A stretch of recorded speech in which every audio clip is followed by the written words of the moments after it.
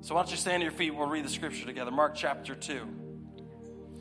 You can turn in your Bibles. You can look on your phone. You can look on the screen. You can look at your neighbor. Wouldn't that be funny? Reading the scripture and just staring at the guy next to you. I'm watching you read it. Mark chapter 2, verse 13. Say amen if you're there. Once again, Jesus went out beside the lake, the Sea of Galilee. A large crowd came to him, and he began to teach them. As he walked along, he saw Levi, son of Alphaeus, sitting at the tax collector's booth. "Follow me," Jesus told him, and Levi got up and followed him. While Jesus was having dinner at Levi's house, many tax collectors and sinners were eating with him and his disciples, for there were many who followed him. When the teachers of the law who were Pharisees saw him eating with the sinners and tax collectors, they asked his disciples in a whiny little voice. That's just the way I imagine it. "Why does he eat with tax collectors and sinners?" On hearing this, Jesus said to them, "It is not the healthy who need a doctor, but the sick. I have not come to call the righteous, but sinners." Father, we thank you today that you called sinners like us. We were once lost, but now we're found. We were blind, but now we see. God, you called us, and you're still calling sinners. You're still calling the sick, and you're still healing. You're still redeeming. You're still setting free. You're still giving eternal life. We thank you for that, Lord. We pray that we'd see people with your eyes. We'd see what's in them that you put there and see the potential they have in your kingdom. We thank you for this opportunity. We pray that we take advantage of it. In Jesus' mighty name. And everyone said, amen and amen. All right, you may be seated.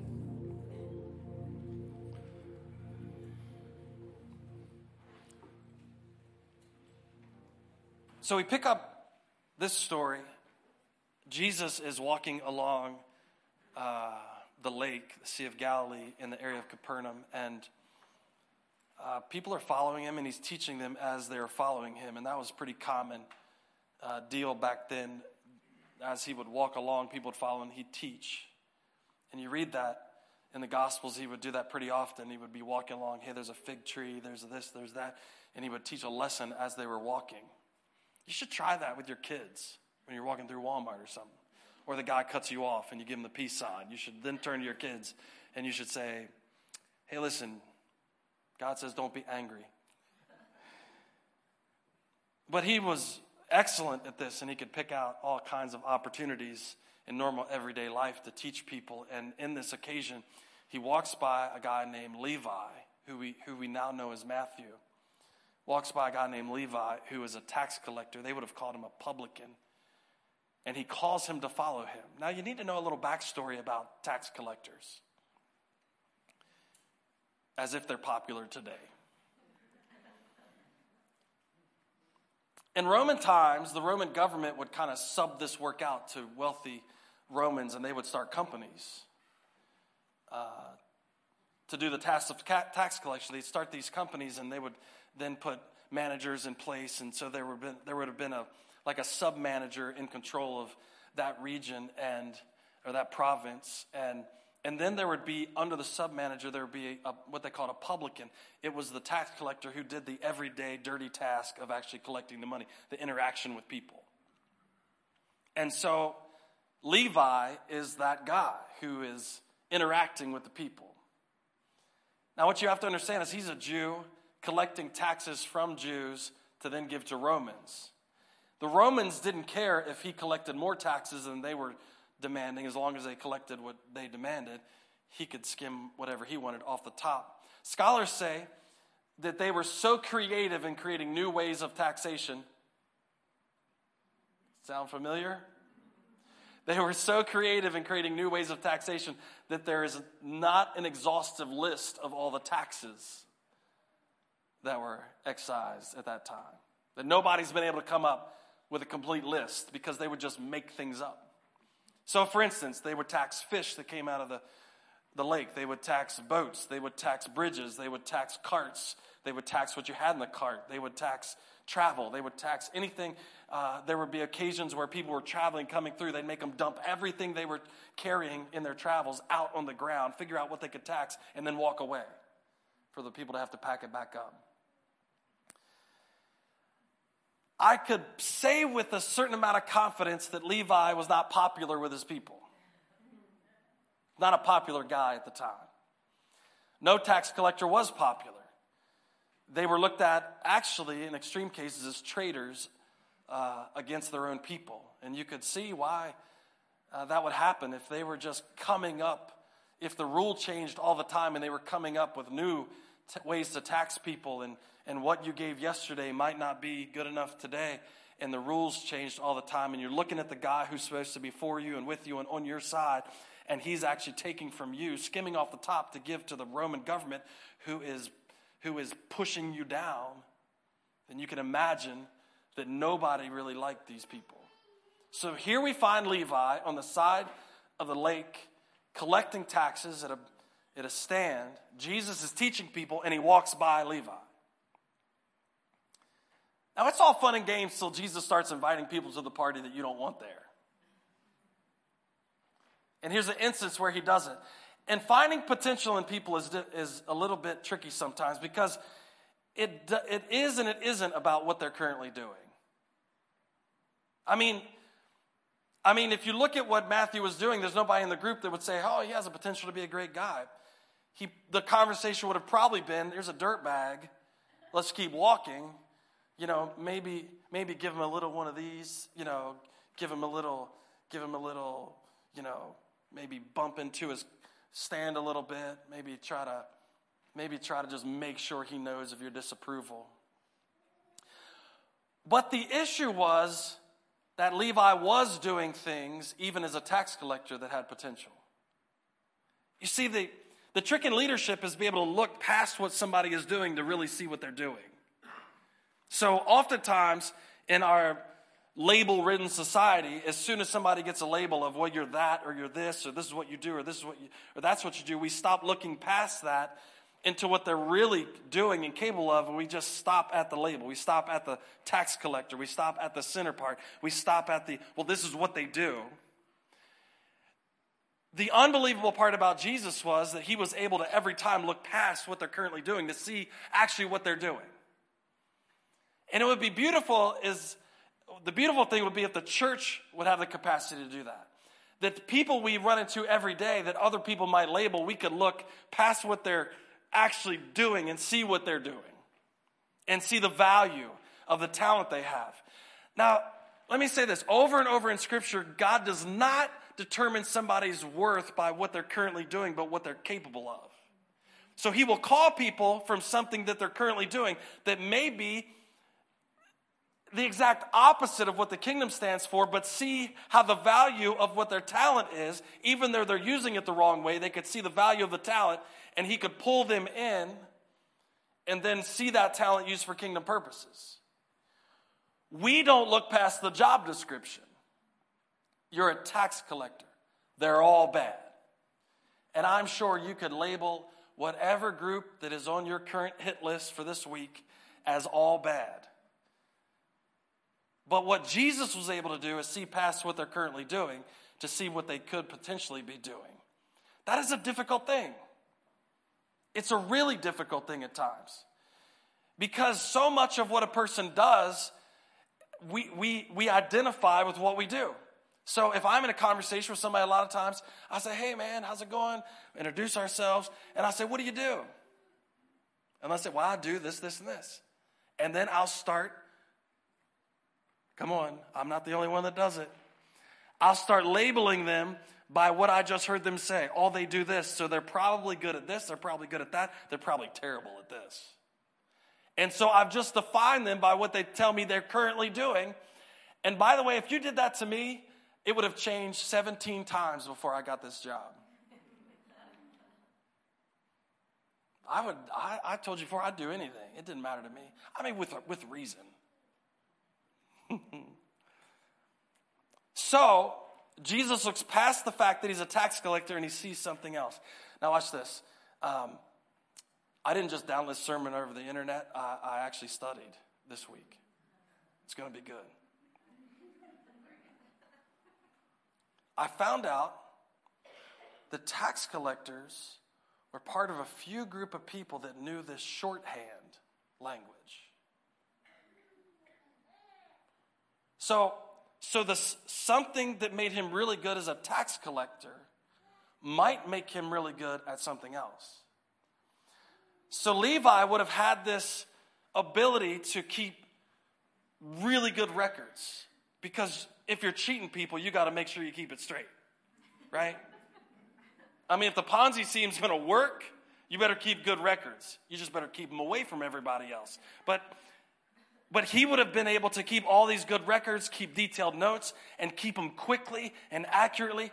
And so scholars say that he knew this. He would have known this early shorthand to be able to keep track of everything. So Jesus is able to look past the tax collector part and see the record keeping part.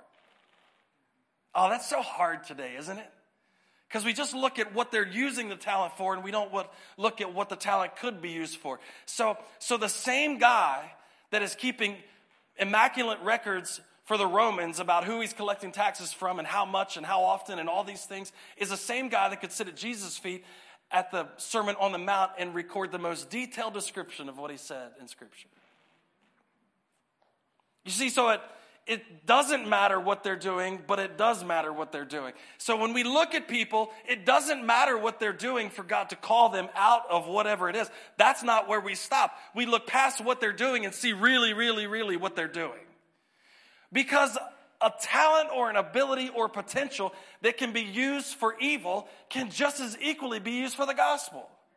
Amen? Is there anything that you were really good at before you were saved that you're still good at? I hope so.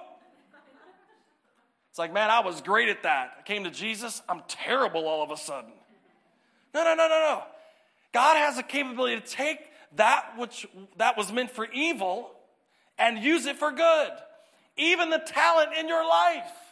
Even the ability in your life. So, Paul, with everything that was in him when he was named Saul, was a persecutor of Christians in the first century church. He'd go after him. Matter of fact, he didn't even need any encouragement. It said he would go to the high priest and get letters on his own will, on his own volition.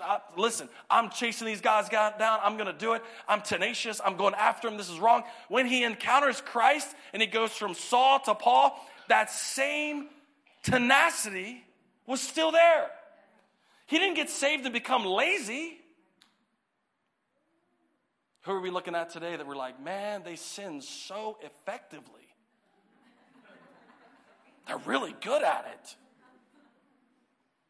That's the best liar I've ever met. Now, don't take this too far. I'm not saying get saved and then lie for Jesus. But a good storyteller is a good storyteller. So the same zeal that a Saul could have for persecuted Christians could then be turned into zeal for saving people when God changes your name to Paul. The same ability Levi had as a tax collector could then be translated into keeping really good records for all eternity.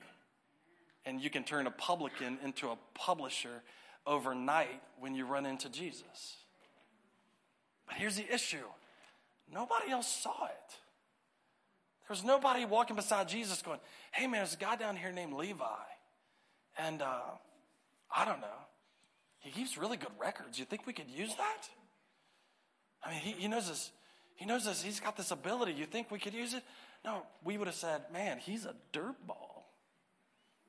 This is not who we want on the team. This is not who we want on the team. Because when we pick teams, we're picking for the immediacy of effectiveness, don't we? When you were in school and you picked teams for kickball, you never went, we're picking that guy. He could be good one day. It wasn't like kickball season Like 4 years of middle school, we're like, hey, by the end, if we keep picking him, he's going to be a rock star. No, you want to win today. You're like, you can't kick the ball. You've never been able to kick the ball, so we're not picking you. It wasn't like, don't we see the potential in him? So what happens is, in our pace, we want to see returns instantly when God is looking over a lifetime. So we want to pick the team that wins tomorrow, not in 6 months. Well, if we keep picking that way, there won't be a 6 months later. Let me explain it because you didn't say amen. Do NBA teams pick people because of their potential or because of what they can do right now? They pick both. Because they're praying the guy that's sitting on the bench will score at some point in time. We'll use the NFL thing. Whoever is sitting behind Tom Brady,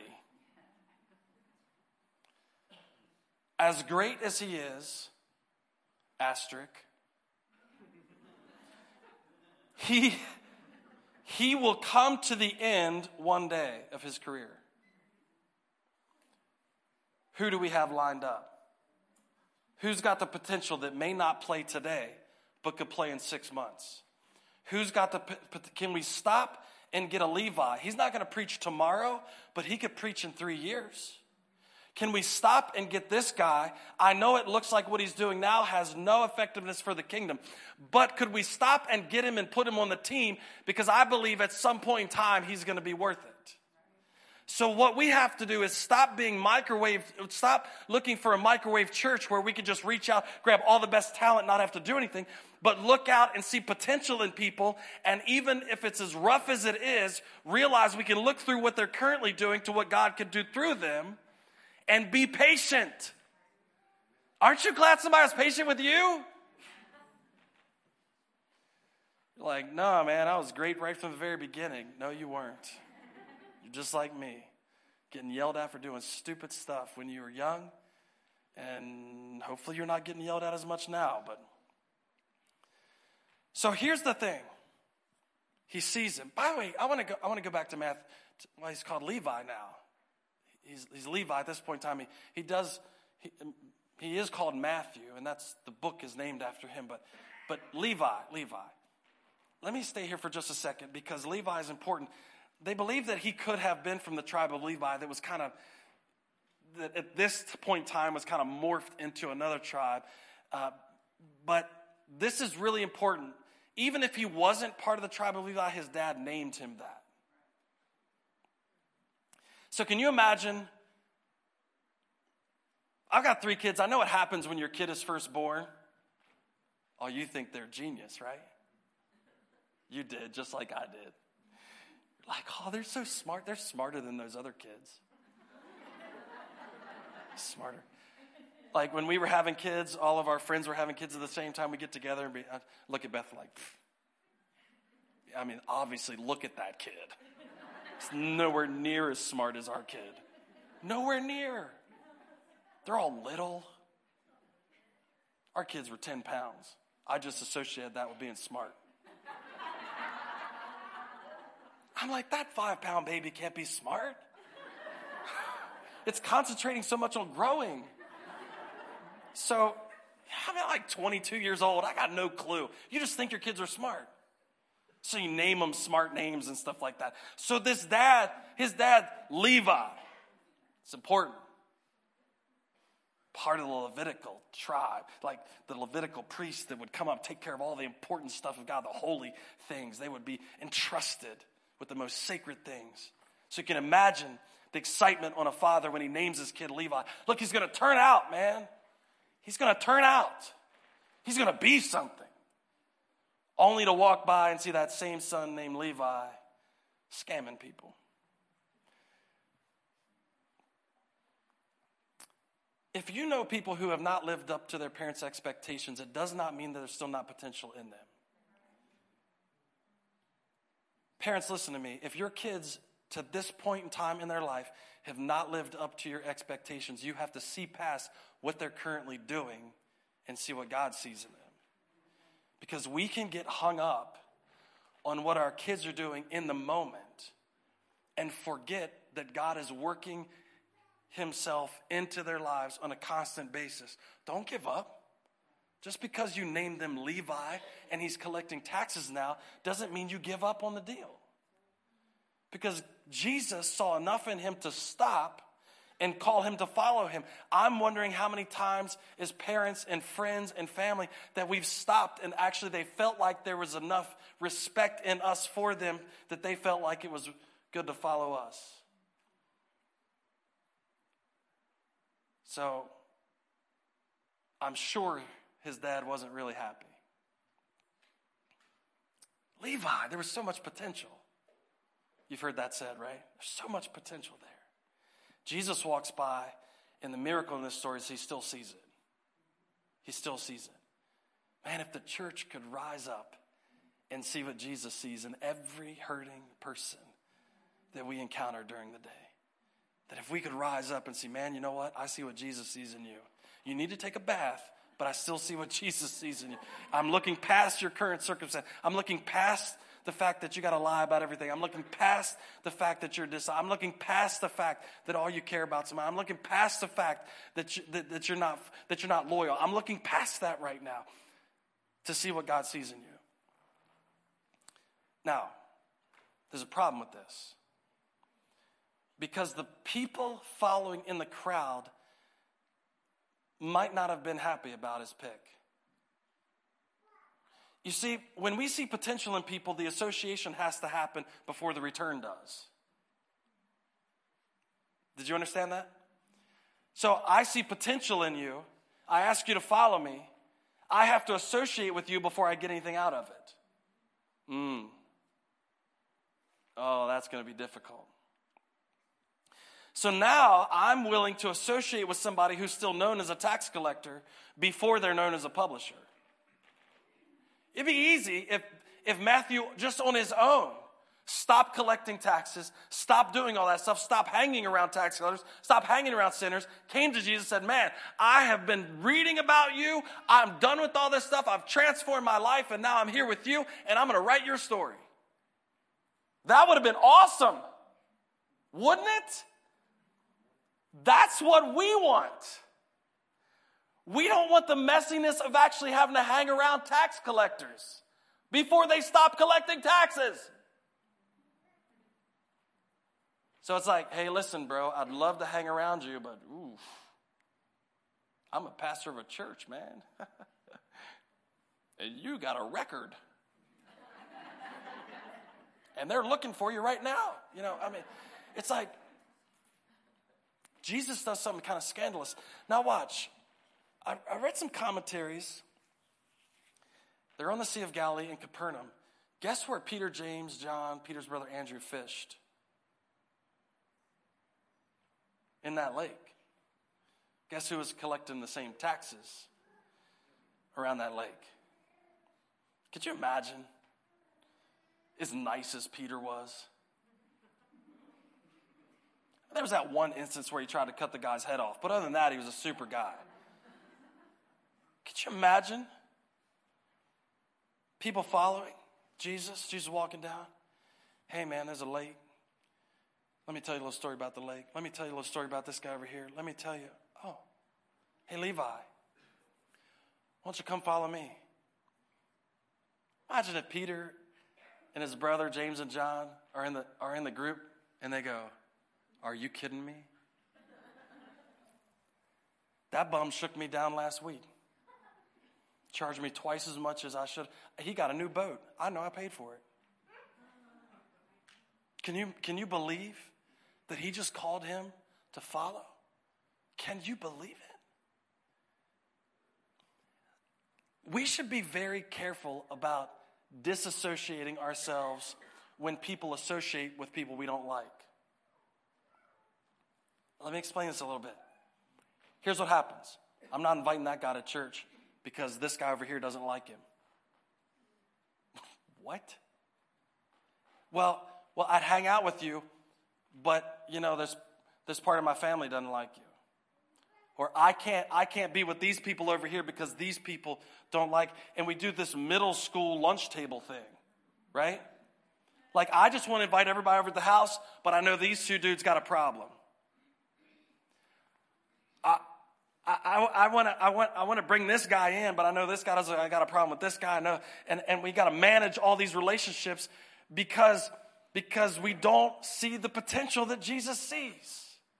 And so what happens is we got to manage it. Could you imagine Jesus catching flack from the people that are already following him about who he's picking to follow him in the future?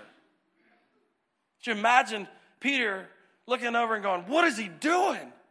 This group was pretty cool until about 30 seconds ago. We fail to realize that Jesus picked us when we were in the same boat. Most of us. And I'm sure, matter of fact, I know I'm sure because I had people tell me that when I became a pastor and started telling people that, I grew up in this area. Yeah. It's really easy when you go pastor a church that you're not from. People I graduate high school with will come to this church and they're like, ooh, okay. Because they saw me at 7-Eleven before a football game.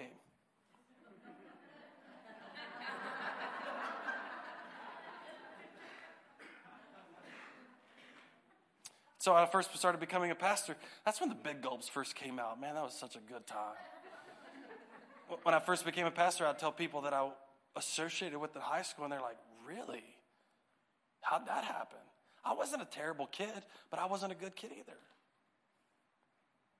And so what happens is when God begins to change things in your life, not everybody's going to believe it. And so you got to deal with this thing. You got to deal with this. Well, really, is it real? Is it real? Jesus is popular, healing people. Levi's just coming down to follow. I mean, it's probably not real. The beautiful thing is Jesus is willing to go through the criticism to reach into the potential. He's willing to associate before there's any return.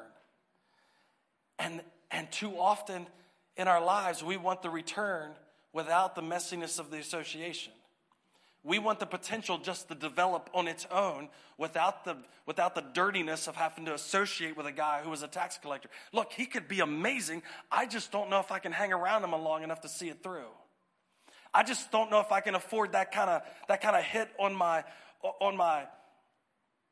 reputation because people are going to look at me different now. People are going to look at me as the guy who's hanging out with Levi, not the guy who's got it all together. I don't know if I can afford that to get what this is. And Jesus always believed it was worth it. He always believed people were worth it. He always believed the risk of being ridiculed was worth investing in people. Thank you. Some compassionate person is here today. Everybody's like, well, I don't know. It depends on what they did. Depends on what they did. Pulling out potential will require an association before others see the value. We can't look around and tell people that we believe God has potential in them and then not associate with them. That's like saying, yeah, let God figure it out. I'm busy. Now,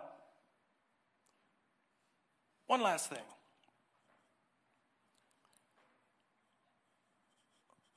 Make sure people know we're doing it on purpose.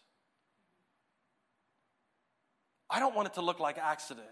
Well, I just ran into this guy, it's nothing. We just bumped into each other at Walmart. What you have to realize about Jesus was everything was on purpose. When you do things on purpose, you're less likely to make up excuses for it. No, I did that on purpose. I wish the church would start saying that more. Why do you have people like that coming? We did it on purpose. What do you mean? Why do you dress like that? Did it on purpose. Did it on purpose. I told my wife the other day, I said, I think the way I dress is random enough that nobody can pin me down. I wear a shirt tucked in this week. Easter, I wore a suit jacket. The week after Easter, I wore a hoodie. Ask me why I do it. It's on purpose. I'm not kidding. It's on purpose. You know why? Because I know somebody will come the week after Easter thinking, man, this guy wears a suit jacket every week, feel uncomfortable, and yet they step in here for the first time, God's convicting them or whatever. There's a massive amount of potential in there, and they look up and they see the punk kid up here with a hoodie on, and they're like, dude, I can do this. But I also know that there's probably people here that think that's sloppy. So I tuck my shirt in today.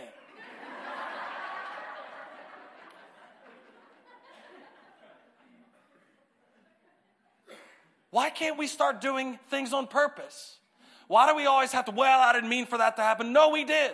We did mean for all the sloppy people to come in. We did mean for all the hurting people to come in. We did mean for it to look weird. We did mean for it all to be a chaos sometimes. We meant it to happen. We meant to be accused of hanging out with sinners. We meant to be accused of it.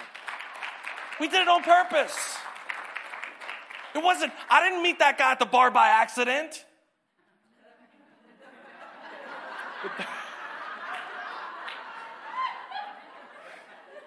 Okay, there's an explanation for that. Because Pastor Don did it too. He taught me. I just thought about that. That wasn't an excuse.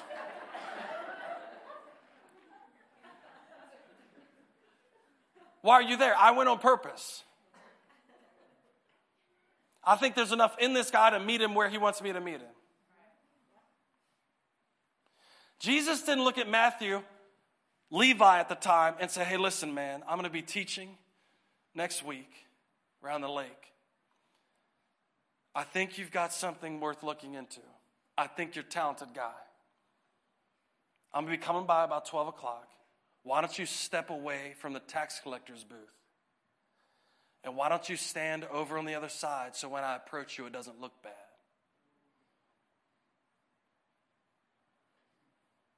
He didn't say that. While he's standing, doing the dirty job that he was doing, he said, why don't you come follow me? Everybody was watching. Why did he do it? He did it on purpose. He didn't have to make an excuse. Oh, listen, I know you guys don't like tax collectors. I know it's going to look weird. But, we really should have compassion on people. He didn't say anything. Come follow me. So if you see me eating lunch at a bar, drinking a sweet tea,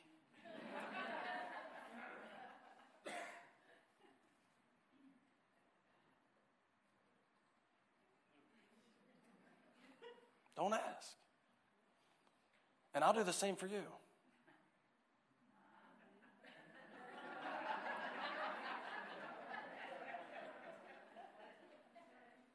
And when somebody comes up to me and says, hey, what were they doing? I said, I'm pretty sure it was on purpose. Pretty sure it was on purpose. I know the guy they're reaching into, and they met him on his grounds. Pretty sure it was on purpose. One last thing. Jesus does this at another time with a woman. We'll call her a woman of the night. Luke records it. And he's actually now at a Pharisee's house eating with them. And she busts in on the situation. Why don't you guys put that scripture up in Luke? It says Levi, nope, not that one. When one of the Pharisees invited Jesus to have dinner with him, he went to the Pharisee's house and reclined at the table. I want to be like Jesus. If you invite me to your house, I'm coming. I'm coming. It said when a woman in the town who lived a sinful life learned that Jesus was eating at the Pharisee's house, so she came there with an alabaster jar of perfume. As she stood behind him at his feet weeping, she began to wet his feet with her tears. Then she wiped them with her hair and kissed them and poured perfume on them. Jesus was not married on purpose, because we all would have been killed after this. Here's a woman who was rescued from a life of sin, whose heart went out so deeply to Jesus that she was willing to bust in on a group of people who would otherwise have just killed her. She's pouring her heart out before him. And a self-righteous Pharisee looks and doesn't even have enough guts to say it out loud. It says he thought it in his head. He thought it in his head. If this guy was a prophet and knew who it was that did this to him, knew what type of woman she was, Jesus said, I did it on purpose. I did it on purpose. The next portion of that scripture, he tells him a story about forgiveness, and he said, I did it on purpose. The same thing he tells the Pharisees in this story. Why are you hanging out with tax collectors and sinners? Because I'm doing it on purpose. Because this guy has more potential than anyone I saw walking up and down that road. And if I've got to meet him and he's got to bring all his friends, let's have a party. I'm doing it on purpose. We're at Matthew's house on purpose. It wasn't a mistake. I stopped and picked him on purpose. It wasn't a mistake. And by the way, now he's known as Matthew.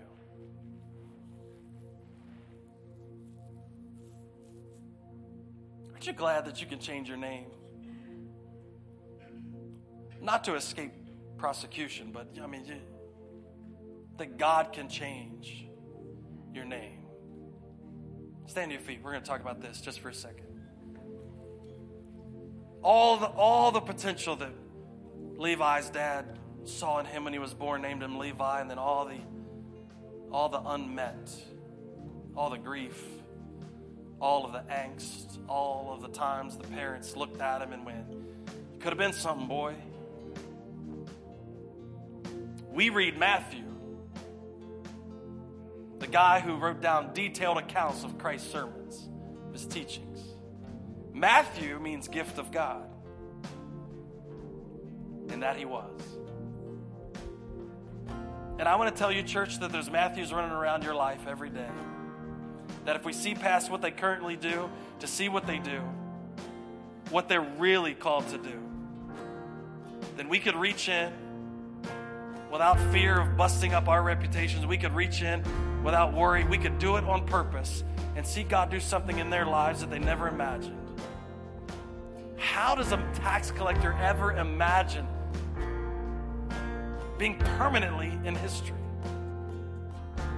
How can you ever imagine that? Some of you are standing here today because somebody reached down into your life when you were doing something that nobody would have expected you to do, and you had busted all expectations, but somebody reached down into your life and believed in you and trusted in you and said, listen, I'm going to give you another shot. I believe God wants to do something amazing in your life. Maybe it's happening right now. And all of a sudden, they reach past what you're doing to grab that thing that God put in you and pull it out. And they're willing to spend time with you. They're willing to sacrifice their reputation. They're willing to go out on a limb for you. I know it's happened here. I know it's happened in my life. People that believed in me and trusted me when they shouldn't have. But they looked past what I was currently doing to see what God had put in me. And that's what this story is this morning. And that's what, as a church, that's what a leader does. We look past what people are currently doing to see what God has put in them, what they're capable of. We do whatever it takes to pull that out. Amen? Let's pray together. Father, we thank you today. God, we pray that you make this a unique church. God, that we will look where nobody else will look, that we'll associate, Lord, with people nobody else will, to pull out the thing that you put them in. God, we pray that we begin to do it on purpose. Every step, every second of the day, Lord, that we begin to be purposeful in where we reach. We thank you for it. God, and I pray if there's somebody here right now who's realizing this, that God has reached out into their life, I pray that you give them confidence that they don't have to be known by what they're doing right now, but they can be known by what they begin to do for you. God, transform their lives here this morning. Give them peace that passes all understanding. Give them hope for once. Give them an expectation of your goodness in their life. Give them forgiveness this morning, Lord. We thank you for it. We honor you because of it. In Jesus' mighty name we pray. Come on, could you honor him this morning? He's good.